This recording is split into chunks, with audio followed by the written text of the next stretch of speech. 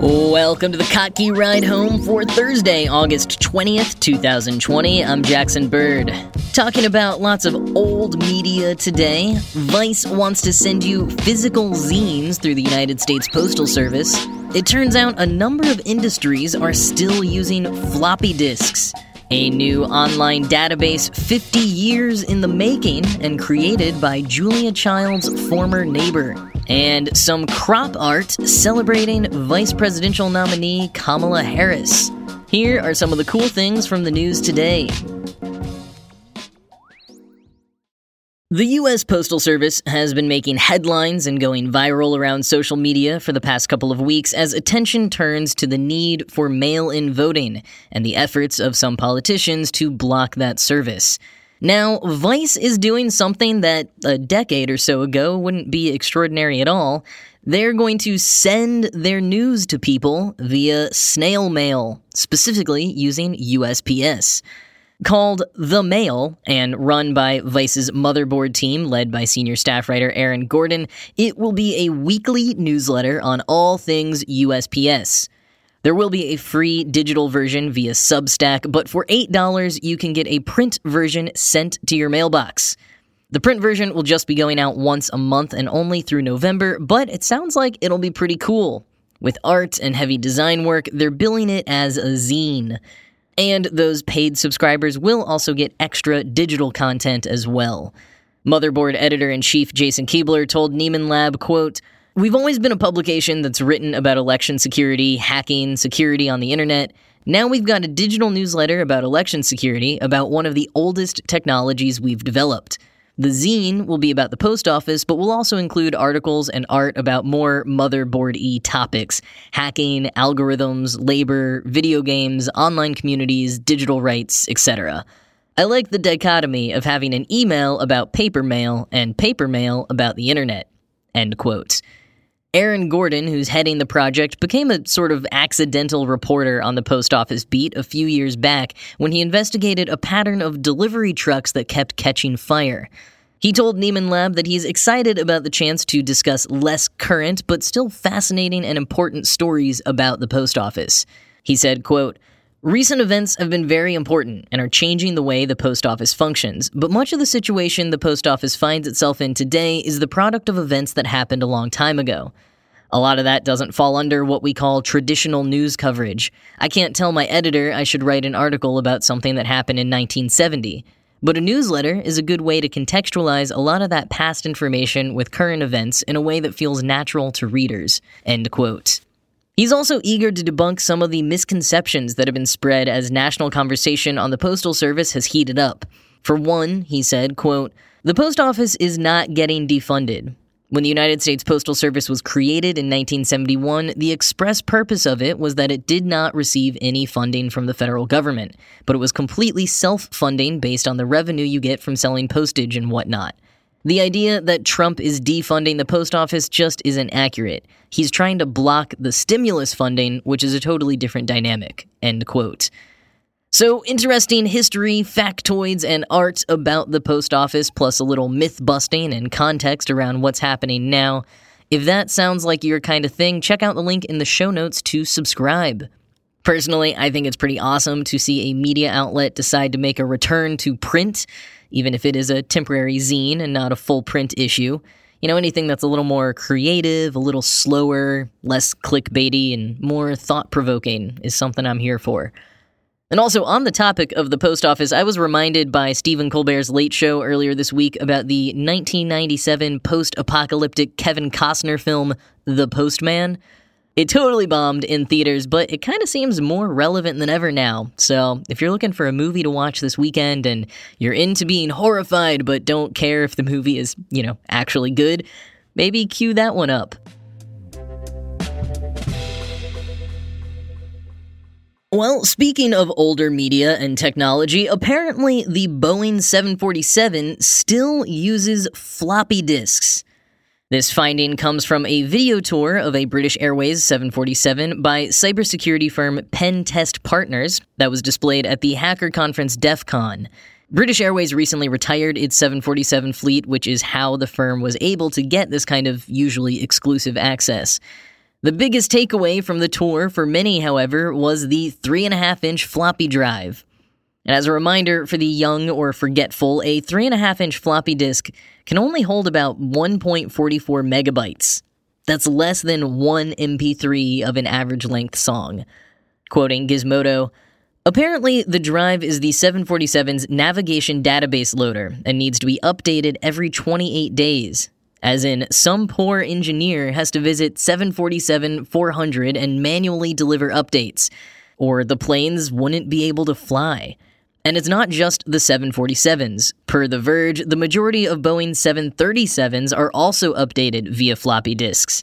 Operators of these planes, according to a 2014 Aviation Today report, have binders full of floppy disks for all the avionics that they may need. That includes important information like airports, runways, flight paths, and waypoints used by pilots to make flight plans. It also sounds horribly inefficient, as while some systems may only require one floppy disk of updates, others could require as many as 8 floppy disks. End quote.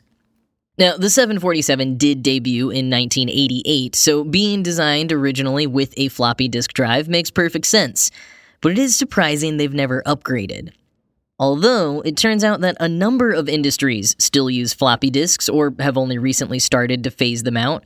According to Digital Trends, machines like ones used for embroidery, some medical equipment, ATMs, and yes, aviation hardware, all frequently still rely on floppy disks because the machinery was built to last for decades and is extremely expensive to replace. In fact, until just last year, the U.S. Department of Defense was using 8-inch floppy disks for the nuclear weapons system. Yeah, 747s using floppy disks doesn't sound so bad after hearing that.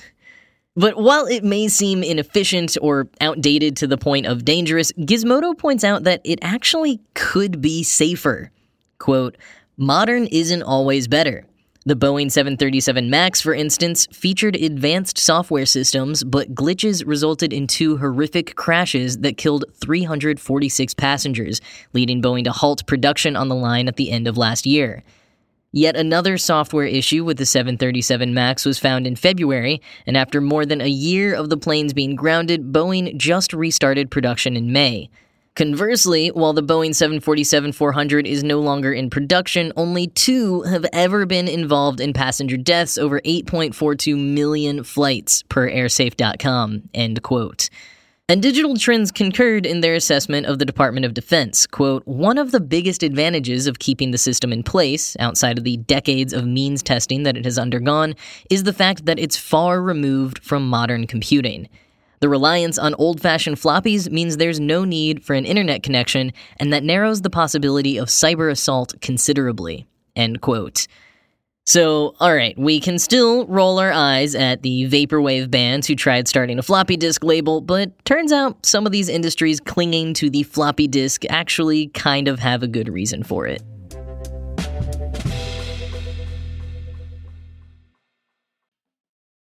For anyone who has been looking for new hobbies during quarantine, I have previously recommended various ways that you can volunteer online with archives, mapping initiatives, and the like, but I've got a new one for you today: cleaning up, translating, or adding to a new database of over 5,000 historical cookbooks. The Sifter, which went live online earlier this summer, is the result of 50 years of archival work by Barbara Ketchum-Wheaton.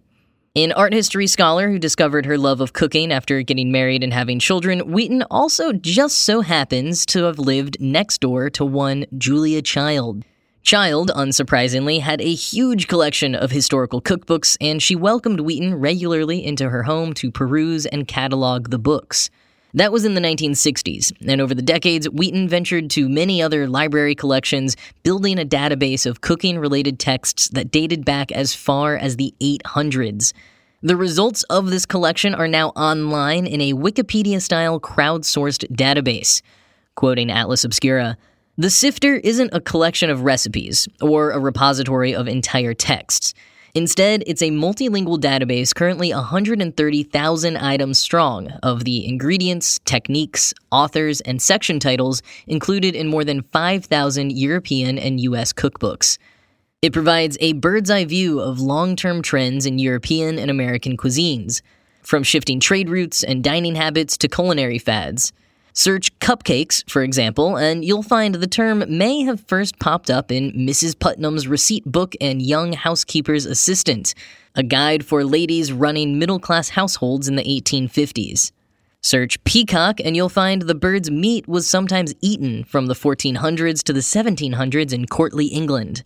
Wheaton hopes the website will be useful for more complex projects. She suggests, for example, using the site to track the relationship between cookbook authors' gender and the value of the ingredients included in their recipes, as a way of measuring gendered economic and cultural capital over time. End quote. Wheaton has seen firsthand how the scholarship of food has interplayed with gender over the years. Studying food used to be seen by male historians as unimportant or crass, a holdover from the Enlightenment which considered sensual topics like taste and touch to be taboo. And even as women began to reclaim food scholarship and culinary history throughout the 60s and 70s, some other women saw it as perpetuating the oppression of women by focusing on their ties to the kitchen. That began to change in the 80s, however, when food finally became a respected sector of academia. And Wheaton was right there, speaking at the first symposiums and publishing books on the history of various cuisines. Wheaton was always fascinated by the full context of cookbooks, not just the recipes, but information about the author, the impacts of the place and time in which it was published, and the recipes were conceived. Quoting again, she envisioned a sweeping catalog of cookbooks, like a landscape scene from a satellite, that would allow her to map the contours of culinary history, the shifting trade routes, the fickle food fads, the new technologies. Researching her book in the late 1970s, Wheaton used a system of stacked cards with punched holes around the edges, each precise formation of holes representing particular categories. When she wanted to see all the works in a particular category, say books that mentioned peaches, she slipped a knitting needle through that series of holes. End quote. By the 80s, once IBM came out with a computer that could handle accent marks, Wheaton began logging her notes on the computer. But it still took 30 years more for the database as we can access it now to launch. It's not a sleek, intuitive database, and again, there are no recipes here. It's more like a searchable bibliography. If you're a researcher, it's a goldmine. If you're not, well, it is a little hard to see how to use it. However, you can help improve it. After making an account, you can edit entries for accuracy, offer translation skills, or input data from any pre-1940s cookbooks you have lying around or ones that are listed on the Internet Archive. So if you are into food or databases and just looking for something to do, check it out. You might help uncover some stories that are just as interesting as the one behind the database itself.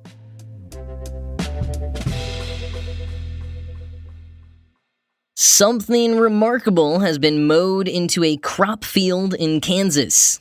It's not a mysterious crop circle, it's a portrait of vice presidential nominee Kamala Harris. That's pretty well done, too. But that's no surprise when you find out who was behind it. Renowned crop artist Stan Hurd. Hurd has been a prominent land artist for decades, working primarily in his adopted hometown of Lawrence, Kansas. Over the years, he's created portraits of people like Kiowa Indian Chief Satanta and recreations of Van Gogh paintings, all planted, mowed, weed-whacked, and occasionally burned by Hurd himself.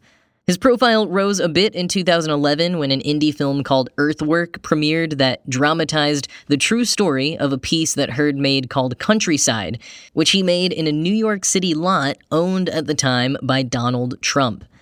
More recently, Hurd made headlines for his tribute to the frontline crop art that he dedicated to healthcare workers in April. And despite being 70 years old this year, Hurd shows no intentions of stopping his massive land artworks. If anything, they seem to be getting more relevant and nationally recognized. If you want to see both the Kamala Harris crop art and the Frontline Workers one, or watch the movie, links to all of those things, as ever, are in the show notes.